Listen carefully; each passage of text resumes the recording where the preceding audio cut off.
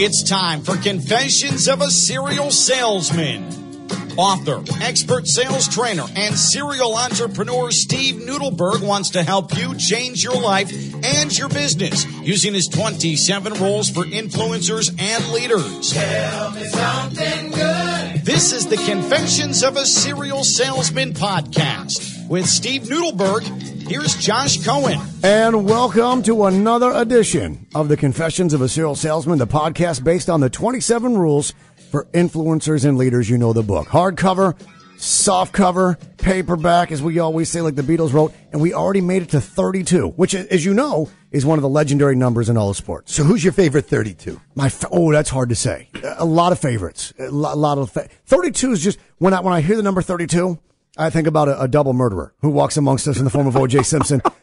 Just as a childhood. Oh, is that who he is? That's who he is. I just got back from Las Vegas literally 8 hours ago. Yes, you did. And I was at the Cosmopolitan, and they're telling me stories about why he got thrown out of there. He's banned from that property No kidding. because he threw a glass. And you'd think that if you got away with, I don't know, murdering two innocent people, you might not be throwing glasses in public since you're not dead from the electrocution of what you should have received.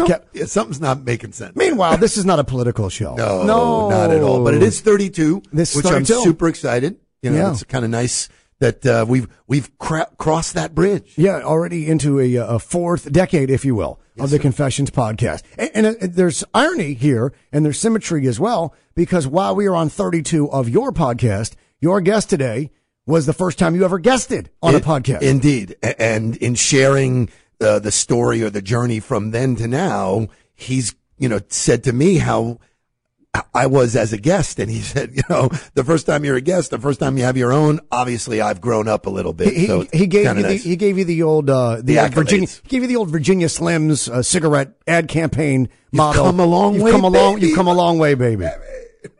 Unbelievable. That's how we would market That's a great cigarettes reference, to man. women in the 70s. You come a long way, baby. Unbelievable. That was how it worked. Internationally recognized leadership expert and friend of yours, Chris Cebollero. Welcome to the podcast. I got to tell you, anytime that you're down in Florida, you have to come visit the Serial Salesman, and I'm just happy to be here. Come see the man himself. That's right, Absolutely. the man. Steve I kissed the Nudelberg. ring. Oh, Yeah. you're paying respects to the That's right. Godfather. There This it is is. true. So you had Steve on your podcast. I did. When you start looking for guests, Steve Nudelberg really had a great presence online. I thought he would be really a great guest. And the first time we connected, we're both from New York. We're both New York Met fans. And we had Sorry a to really hear that. great, So maybe this year. My thoughts and prayers are with you both. But we had, we had a great connection and we had a great discussion. And then when his book came out, I wanted to have him back on. And we talked about this great reference. And, we developed a little bit of a friendship. And here we are. And it all comes off of friendship. It all starts on those organic relationships. Right. Back to your Mets for a moment. With the exception of 1969 and 86, if you play in a city called Flushing, isn't that generally a bad sign for the performance of your organization? I gotta tell you, we man. got to be able to take this. We knew when they were like 24 and 25 games Flushing. out of first place in the 1970s. It was hard for me to watch, but 1986 was the miracle year, and I've never went back. My grandfather, God rest his soul, my grandfather Ray, the only grandfather that I knew, the other had passed before I was born, he was a Mets fan. And I remember asking my mom, like, why is he a Mets fan? And she said, well, honey, he was a developer in New York City in the 60s and the 70s. He said the team was bad. You could always get tickets.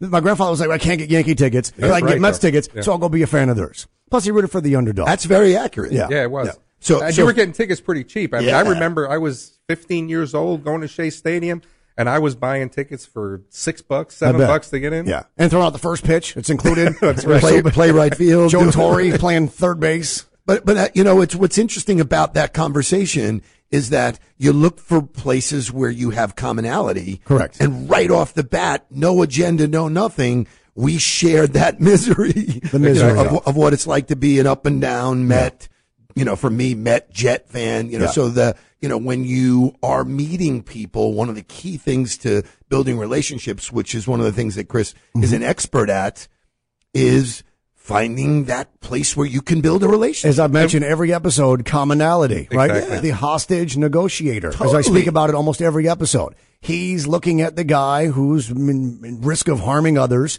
and he notices that he's wearing a Cowboys hat, and maybe they have some bridge by which, in commonality, they can begin to forge a relationship, which will then get this hostage taker to no longer commit the acts of which he was about to. Yeah, and it's one of those things too where you start to talk about those commonalities. And misery loves company from the New York Met fan. But one of the things that Steve said to me from the very beginning was, I got this guy down in Miami. Well, that's a New York thing, is I got this guy. I got a guy. Exactly. So now, I got a guy down there in West Palm Beach who's the serial salesman who can talk to you about some great things.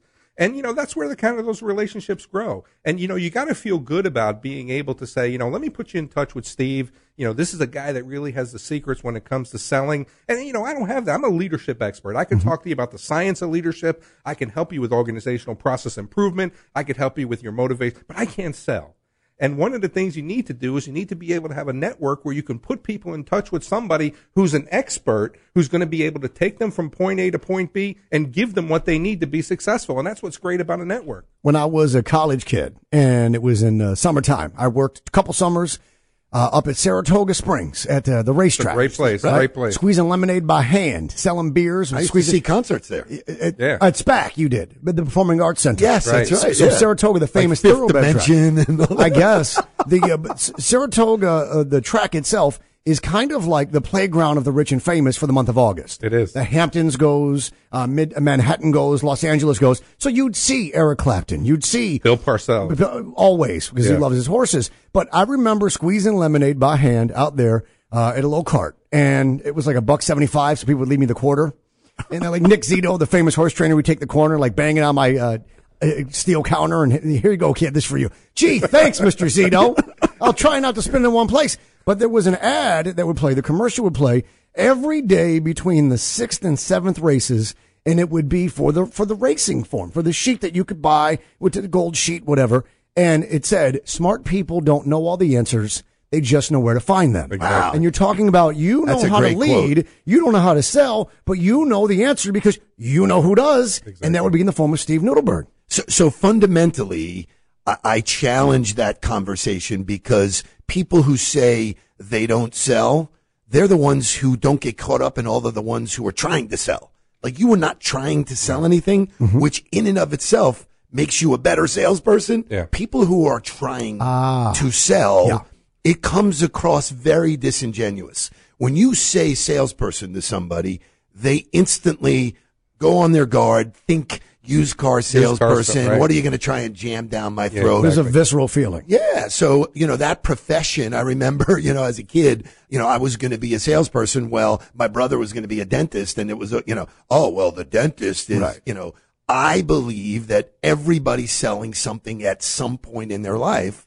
And so the fact that you're not caught up in trying to sell is such a paradigm shift, which is why you're good at it. Yeah. You sold yourself to me because you were friendly, approachable, you had high energy. We use these terms. I got to know you. I like you, and I trust you. And it's not more complicated than that. It also costed me $12.75, so I had to pay that admission fee for the serial salesman. $12.75. You could have seen 2 Mets games for that. That's right, back in the day. I mean Thursday and Friday. Oh, okay. at Citi Field. I mean, later this week. You could be a guest of Bobby Bonilla, who just got paid. Bobby Bonilla Day. Again. July 1st. July 1st. July 1st, he gets his 1.1, whatever that is. Now, that's a good gig. What was that? It was like till 2030 or something like that? Crazy. Yeah, they'll wind up spending $40 million on him. Yeah, it's over 32 or $33 million in total because of a deferment of a deal.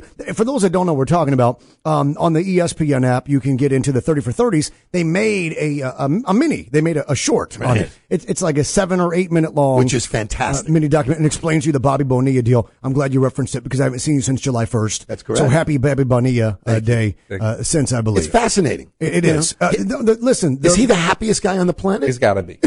I mean, that's really a structured deal that I wish we could have. How do we get that? Can we get that somewhere along? In the history of deals, it is one of the more memorable ones in sports. Well, because it was like, hey, we can give you $6 million now. No, we can't because we're for Wilpon and Company. We don't have it. Or was it? It was like for Wilpon. Doesn't matter. Anyway, there's a deferment saying, hey, how about instead you guys wait 15 years to pay me and I'll be retired, but then it'll be this amount for this long. Right.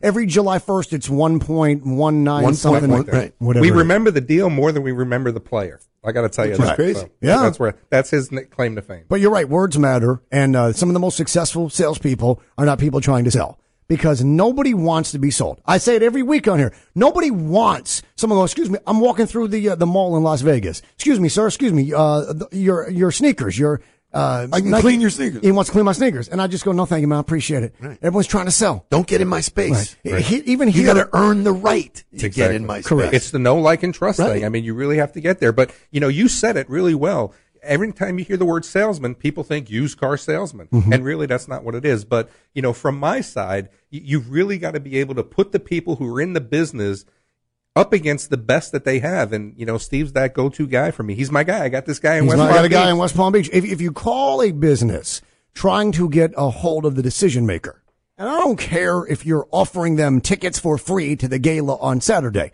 what does the gatekeeper ask you? What is this pertaining to? Exactly. Are you a salesperson? Right. Are you a salesperson? Will he know what this is in reference to? Because if they ask, are you a salesperson? If you are, you're already cast aside. Exactly. Right? Here at ESPN West Palm, where we do this podcast from, we utilize the studios. These are a team of marketing consultants. Not salespeople. They're not salespeople. Remember when cars used to be used cars? Now they're certified pre-owned. Right. Because words matter. You're right. You're absolutely right. They used to just be milkshakes. Now they're hand-spun, artisan-crafted. No, it's not, jackass. It's a freaking milkshake. Oh, and by the way, if I don't like you, I'm not buying anything anyway. That's exactly right. So emotional intelligence is a topic matter for today that apparently Chris, you know something about, and certainly Steve, you understand as well. What does that mean to you, emotional intelligence, and why is that relevant here today, Chris? One of the things, that we think about as leaders is we've got to be able to not only understand our own emotions, but also understand the emotions of the people who are around us. And there's different components of emotional intelligence. You talk about self-awareness, you talk about self-regulation or self-control, empathy, so on and so forth. But I think self-awareness is one of the most important components, one of the most important characteristics for a leader. Because if you know conflict resolution, if you know communication, if you know relationship building, but you don't understand why you're reacting to the situations you're reacting to, you're going to be a failure as a leader. So when we think about the components of emotional intelligence, you've got to have strong emotional intelligence to be a successful leader and to make sure that you're leading the most important component of your business, and that's your workforce. Is everyone cut out to be a leader? Or should we hear the old thing about too many chiefs, not enough Indians? So the interesting take for me is that the place where sales and leadership really converge is you should be the leader of your own life. You should be the CEO of your own company. And that's where your own leadership skills, if you can't lead yourself, how are you going to lead somebody else? So all of this is about training. You may not know how to do it, but you can get better. Yeah. I can help Chris get better at recognizing what situations there are in sales and how to react better. He can do the same thing with me. I was not that great a leader. We talk about it all the time.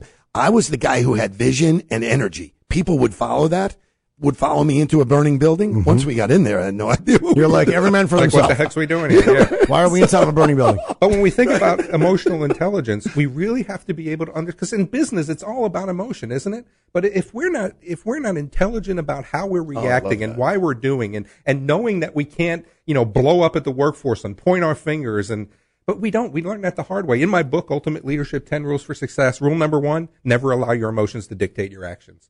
And the reason that I learned that rule was because I allowed my emotions to dictate my actions, and that followed me around for about 10 years like a black cloud. And I couldn't get out from under that. And that was a hard lesson to learn, but one you have to learn, and your emotional intelligence is one of the most important components of being successful. It is Tuesday, okay? I was at the blackjack table in the Cosmopolitan Las Vegas Sunday night.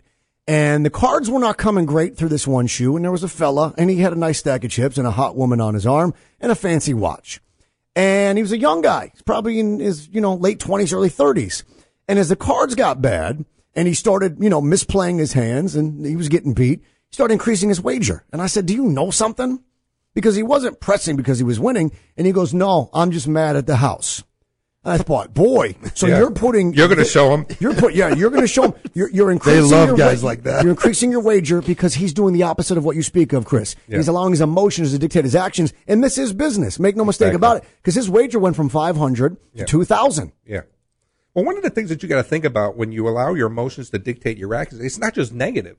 Sometimes from a positive I side, totally agree. we get to be a little bit more too generous than we're supposed to be. That's a negative to allowing your emotions to dictate your actions as well. So it's not just the bad, it's the good as well. So when he says emotion is a key part of business, I think emotion is a key part of life. Yeah. And so that's where life and business, how you manage yourself, how you manage your thoughts, what your mindset is about. We were talking about the situation in Ferguson, and you have a specific training, which is phenomenal, that I would love for you to share. So my career, I was in the ambulance business, and in 2014, a white police officer shot an African-American teen named Mike Brown in Ferguson, Missouri, which started 19 days of civil unrest. They were my ambulances. They were right in the middle of that. So, when we talk about leadership during civil disobedience, there was a lot of lessons. And at that point, I'm well into my leadership career, but every day it was a failure. It was a mistake. It was a lesson learned. And one of the things that I had to put into perspective was, this is something that I've never experienced before. And you think about the LA riots, no one has really experienced it since then. Then you go back to the Watts riots. So really, we were in ground that was, we were setting precedent. New ground, yeah. And we wanted to be able to make sure that we were able to live our vision, which was to deliver the highest quality of patient care, be leaders in our community, be role models for our career field, and be able to do the job that we wanted to do. But every single day, I fell over myself. My leadership team fell over yourself. But emotional intelligence was very important during that time, and I've got a lot of great lessons from that event. Now, I've said on the air for a very long time, since the late 90s, to people, do not make decisions based on emotion ever. And they say, what do you mean? Sometimes getting engaged. I said, well, no, not even that. Am I wrong? Am I wrong that decisions should not be based upon emotion? I tell folks, don't listen to your head because you'll overthink it. Don't listen to your heart. It will mislead you with emotion. Listen to your gut. If you trust the feeling within your gut, it's kept us as human beings alive for millions of years, or hundreds of thousands at least. Am I wrong in telling folks that no decision should be based or made upon emotion? I think that sometimes emotions are going to come into your decision. They factor into it. But you have to be able to understand why you're making that decision based on the emotion. So one of the things that we don't know is, if I told Steve before, I'm just going to push your buttons. If I know that saying, I said he's 5'6", he's like, hey, I'm 6 foot tall. Well, if I know that that's an issue why is it an issue for him? And if you understand why, that what you're saying or why this person is giving me, a bad feeling when they come in my office, you're able to manage that. Which is training. So it's I think all about training and learning and understanding. So if you can understand why you're making the decision based on emotion, I think you're halfway to that battle. The gut feeling, I think, goes on just so you hit on a really, really key point, and this happens a in lot sales, in business, the sales in process. leadership. People don't trust that gut. Here's what it is in the sales process. Most of the time, people who are in sales know very early on whether this could be a good relationship or a bad relationship. Right. But what salespeople notoriously do is do not pay attention to the red flags. They zoom right through that, and then 6 months or 3 to 6 months into the engagement, they go, this is the worst client I've ever had. You knew that the first day. Right. Yeah, I want to ask you that. So let's go ahead on your experience a little bit, Steve. So now when you're a salesperson, it seems like sometimes you compromise yourself for the clients that you're trying to bring in. That's really kind of a bad place. How do you deal with that? The top 1 to 5% don't. One of the things in my trainings and in my speeches I talk about is self-respect and self-discipline. I don't care how many zeros there are on the table. You can't buy my respect. You can't buy my self-respect. I respect myself too much. So I've had that discipline to walk away from the table, even though I don't want to. And that took me years to train myself to do that, because revenue was always the king. Oh, we're going to get paid for it. Oh, it'll be okay. But what you come to learn is that took me away from opportunities I could have been working on. Yeah. That went by me because I was busy messing around with something I shouldn't have done. So that discipline, and when I train, it's all about self-respect, owning it, understanding it, and then the discipline to say, I'm getting a bad feeling here. Sure. I'm going to take a pass. And you never want to compromise your morals, your principles. But people do every day that was a good answer. Because of the zeros. We're animals, and we live, for the most part, unless, you're in the ocean and a shark gets you, for the most part, we're at the top of the food chain. We have a tendency to overthink things, don't we? We have a tendency to think our way out of, you get a bad feeling. There's a couple of guys in the elevator, and it's a parking garage, and you get a bad for whatever reason. You have no idea get why. it, right. Listen to that voice. That voice will keep you alive, will it not? Pay attention. That's your experience, right? man. That's your experience coming into play. It's a projection. You don't know where it comes from, but that instinct is going to help you in leadership. It's going to help you in sales. If you don't try and talk, I think all of us have read Malcolm Gladwell's masterpiece, Blink. Right? Yes, Everyone sir. read Blink. Yeah. Did you He's a read- great. I love his stuff. And what we learned in Blink was that the first 2 or 3 seconds of something means more than doing your homework, your research. You can try. If you feel like that statue is a phony, immediately, that turns out it's more valuable than doing all the research, looking into it, checking and finding out. And they said the same thing with the guy that does the marriage couples. He knows in the first 3 seconds whether or not in 5 years they'll still be married. And his guess rate's like 90%.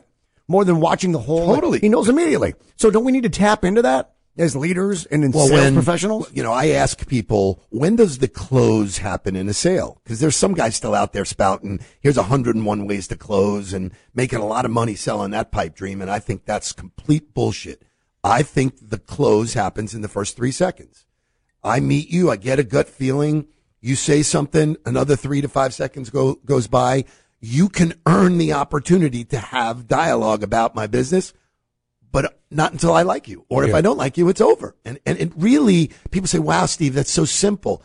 Guess what? It is. But there's a scarcity mentality that salespeople have, that this will be the only opportunity I have. I'm never going to get another one, and this is it. And, I'm a product of all of that. I think the reason why I'm qualified to train now is that I've just paid attention to all that stuff. And I started writing it down going, hey, here's in my journal, you know what? That kind of made me feel like shit, man. I don't know why, exactly. but that's the reflection, your Yes. self-awareness. One of the things that we think about is people don't buy services and people don't buy products. they buy people. And they buy outcomes as well. Oh, they buy An outcome. outcomes. So what we need to do is we need to be able to give the outcome, the solution to what they're trying to look for. And whether that's a leadership thing because our people, we invite these people into our organizations to help us become successful. And then we stick them in a corner and say, if you need us, raise your hand. We need to be able to think about them and their outcomes that they need to have for the job that they're doing. We need to invest. We need to help them grow. We need to help them get to the next level. Then we get a successful organization. What's the true measurement of leadership success? It's how engaged, satisfied, and productive your workforce is. How engaged, satisfied, and productive your workforce is. That's a real takeaway. So that Steve says we're all leaders. We should all be CEOs of our own brand, of our own individual self, and I totally agree with that. But isn't there a time and place, Chris, in which some folks need to realize that, okay, now it's your place to fall in line. There is a chain of this. Yeah. Your role in this spot, you are not the commander in chief in successful business. And one of the things that you got to think about is, I'm inviting people in who have an expertise. I used to say for years, tongue in cheek, that if we can get rid of the workforce, our job as leaders would be easy. But it's not practical. There's nobody to lead but yourself. Exactly. What we have to be able to do is as we hire these people into our organization, is give them the respect to say, I'm hiring you for your expertise. This is your area. I need you to make sure that it's going to run as best as it can run. If you need me, come to me. Otherwise, collect your paycheck and do your job, kind of thing. A lot of the ego that goes into being a CEO, you want to be right in the middle of everything and tell me why and how did this happen and how do we make sure it doesn't happen? Just give me what the outcome is. Just tell me how we're not going to make this mistake, or tell me how we're going to achieve this success, or what's the process of developing that engagement of the workforce. But we don't do that as leaders. We think that we have to have our hands in every single pie, and that's when too many chiefs spoil the meal. Is that a mistake? Isn't it an instance where oftentimes people make that mistake of not being able to delegate properly? Where they don't trust others, they're going to handle it themselves? So I think it's a control issue. I know that for years in my business, I felt like delegating was a challenge, because that control of me doing it. Sure. And we were talking before about the change in workforce habits now. People don't have to work in an environment. You can work equally as hard on the outside that you used to be able to do on the inside. And that's a big paradigm shift for people. No, I want my people here at 8:00. Why? Why should they spend an hour and a half traveling here just to be here when they can be equally as productive? And these are all part of what leaders are being challenged with today. How do I get the most out of my team? How do I manage them properly in a way that I can, function? I don't have to deal with that anymore, thankfully. And you go to the point of, going back to your question about delegation is, what's the mission? What's the vision? What are you trying to accomplish? A lot of times that's lost. If I ask you to think about your car, you actually see a picture of your car. You don't see the letters CAR. In the absence of a vision of where we're going, people are going to be lost. And I read a good book one time that said, where there is no vision, the people will perish. One of the things that you got to think about is give them the vision, give them their responsibility into reaching the vision, and get out of their way. And get out of the way. Let them make mistakes. Let them fail. Let them learn from their failures. Reflect on what those failures will. Let them grow, and then watch what happens to the organization, ladies and gentlemen. You're going to find that you're doing successful. You know, it's things. really interesting. Today, obviously it was a great day for that rescue of the soccer team with the soccer coach. Yes. Right. And somebody on a coaching call, one of my clients this morning, asked me how I would relate what happened, how that Navy SEAL team reacted and did whatever. And there was a book, you talk about, great books written by Jocko Willenick that's called Extreme Ownership. And that type of mindset to train your team to own every outcome is phenomenal. And that team did it. What an amazing, we witnessed something that was incredible. And that's what builds that engagement. Right. Once you have that engagement, they're going to be satisfied and they're going to want to do the best job that they can. How can you ask for more? Relationship building. Obviously, Steve, this is the core foundation of not just the book and not just your teaching and coaching, but really how you live your life. So relationship building, please, from your perspective, I know it means everything, but how do people get more better? More better. How do people get better? More better. How do people get more better blues? You do directed get by Spike Lee. How do people get better at building relationships? Because some folks are very good in areas thereof, but they're lacking in others. And this is the core foundation of all success in sales and business. So particularly for me, it was all about being genuinely curious. I am genuinely curious about how other people operate, how they do what they do, where they did it. So the question part of it for me always starts with, what's your story? Tell me your story. Mm-hmm. And I find that legitimately fascinating. Right. Like, wow, you had all this opportunity in your life and you wound up in St. Louis, and I take all that in as an opportunity to listen, learn, create my aha moments. And if you do that all day long, you make other people feel good. Like, wow, you wanted to hear my story? There isn't one person I have ever met that doesn't have a story and that isn't willing to share it with you. So that's at the core level. It's the curiosity part of it that I think has made me a great salesperson. When we think about the people that we come in contact with. I mean, when I was in EMS, I got to run calls on people who were in the Great Depression and who were in World War II, wow. and who saw things that you read about in books, and that really kind of gave me my break into learning who people were. But we don't do this well enough. What we do is we label people. What we do is we pass judgment on people. Mm-hmm. What we do is we say that they don't think like we do. They're Republicans when we're Democrats, or they're liberals when we don't look at people and ask them, so why do you believe the things that you believe, and respect why they believe the things that they do, and not look down on them for the things that they do, and really kind of learn their feelings and say, okay, it's nice to know you. I may not think the same thing that you do, Steve, but we're friends, and I'm happy to, right. You know what I mean? Chris, you are internationally recognized and appreciated leadership expert, and your guest today on Steve's podcast he was a guest on yours first time around. So I'm going to ask you a quick always and a quick never. I know we don't generally speak in those terms because we prove ourselves that those are not terms that generally are always and never. A successful leader should always what? A good leader should always what? Should always be respectful of the people who they're leading. Without them, if you can't influence those people, you're not a leader. You're just some guy out there taking a walk. There's that big famous quote. So always take the people that you are leading with, that they're the most important components of your business. And then never take yourself too seriously. Really? Don't ever think about your ego. It's not about who you are. We all have positions in the organization. I happen to be the CEO. You happen to be the COO. You happen to be the production worker. My job isn't more important than your job is. If I didn't need you here, you wouldn't be here. They're just as important as you are. Don't take yourself too serious. Well said. Is it more important to focus on what people do well, or is it more important to focus on what they don't do well and then try and improve that? I think one of the strengths or weaknesses. Yeah, I think the failures that we have is we're into this whole discipline, corrective action process, and we don't do enough coaching. Name the one thing that you ever did that you did successfully the first time. I mean, that's how we grow. Experience comes from mistakes. Mistakes come from lack of experience. What we have to do is we have to make the mistakes. We have to learn from the mistakes. We have to make sure that we're growing from those mistakes. So true. But we have to give the gift of that to our organization. Otherwise, we're just stifling their creativity. Like I always say, we learn more from the things we do wrong than we learn from the things we do right. Yeah, I say to salespeople, when now this social media craze and all this stuff on LinkedIn, I said, listen, you ride a bike? Yeah. I go, the first time you rode the bike, how'd you do? Yeah. Oh, I fell and I skinned my knees. Guess what? Most of the things you do in your life, you're going to fall and skin your knees until one day you're riding with no handlebars and Internationally recognized, appreciated leadership expert Chris Cebollero. Thank you for coming on with us today. This was a good one. My pleasure. Anytime we're in Florida, we're coming down to see you guys. Because you got a guy. I got a guy. You got a guy in West Palm. Spring training. Come back. Let's go. Yeah. Yeah, for sure. Spring training. You can see the Mets play. Right.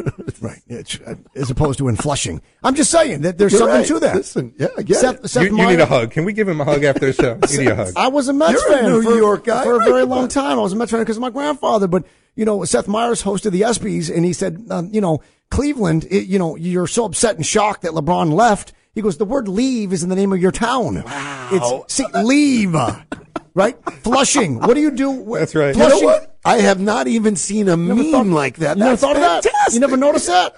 Yeah, leave. It's in the name of your town. Flushing, there's only one thing we flush, really, and You heard it Flushing's here not first. good. And the Mets are they should change the name of that town. Call it Strawberryville. Well, right Named now, after Daryl. until they win another World Series, it's Kansas City Field. So just remember that. Yeah, there's that too. All right, Steve, we don't tell people, we don't ask them rather how they're doing or what's good. Instead, we say, tell me something good. Because you generally, as we talk about building relationships, that's one of those aspects. Tell me something good allows you to do that. So for this, as we wrap up number 32, this edition, why don't you tell us something good, my man?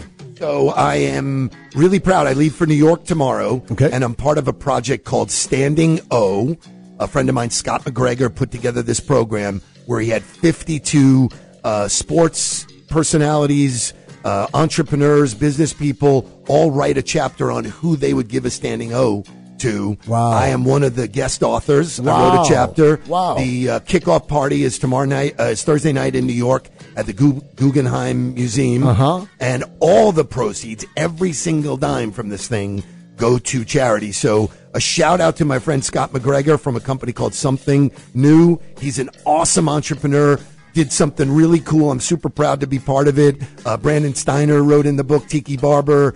Dick Vermeil wrote the foreword. So we'll have some great people around. We'll be doing some, mixing and That's real mingling. good. And then all of us, the 52 authors, are responsible for spreading it to our networks and having people buy this book. And Brilliant marketing. All of it. It's unreal. Brilliant It's plan. fantastic. Yeah, just so you know, I was available Thursday to go to a party. I don't know. So come to New York. I'll send the jet. I'll send the jet. You for can go to Flushing. Send the jet. We'll land at LaGuardia. The Mets are home. The Mets are home. I'll see Flushing. We'll get those $6 tickets. We'll go see the Mets lose a game. Play a game. You know what I meant to say. I'm really grateful. Yeah. Yes, well, you should be. You want to go for a Larry Bird 33? Yeah, I think so. Absolutely. Let's give that a shot. We keep topping it each week. Today was Okay. I'm fully in. Our Love thanks it. again to Chris Cebollero for being our guest and Steve for doing this. I tell you what, we're going to do it again. We're going to give him another one. Okay. And make sure to check out his podcast. Your podcast. Where do we find your podcast? The Ultimate Leadership Podcast. Come and become a fan. We're going to get Steve back on and do some great leadership topics across the network. For Steve Nudelberg, Josh Cohen saying thanks for listening. We'll catch you next time on the Confessions of a Serial Salesman, the podcast.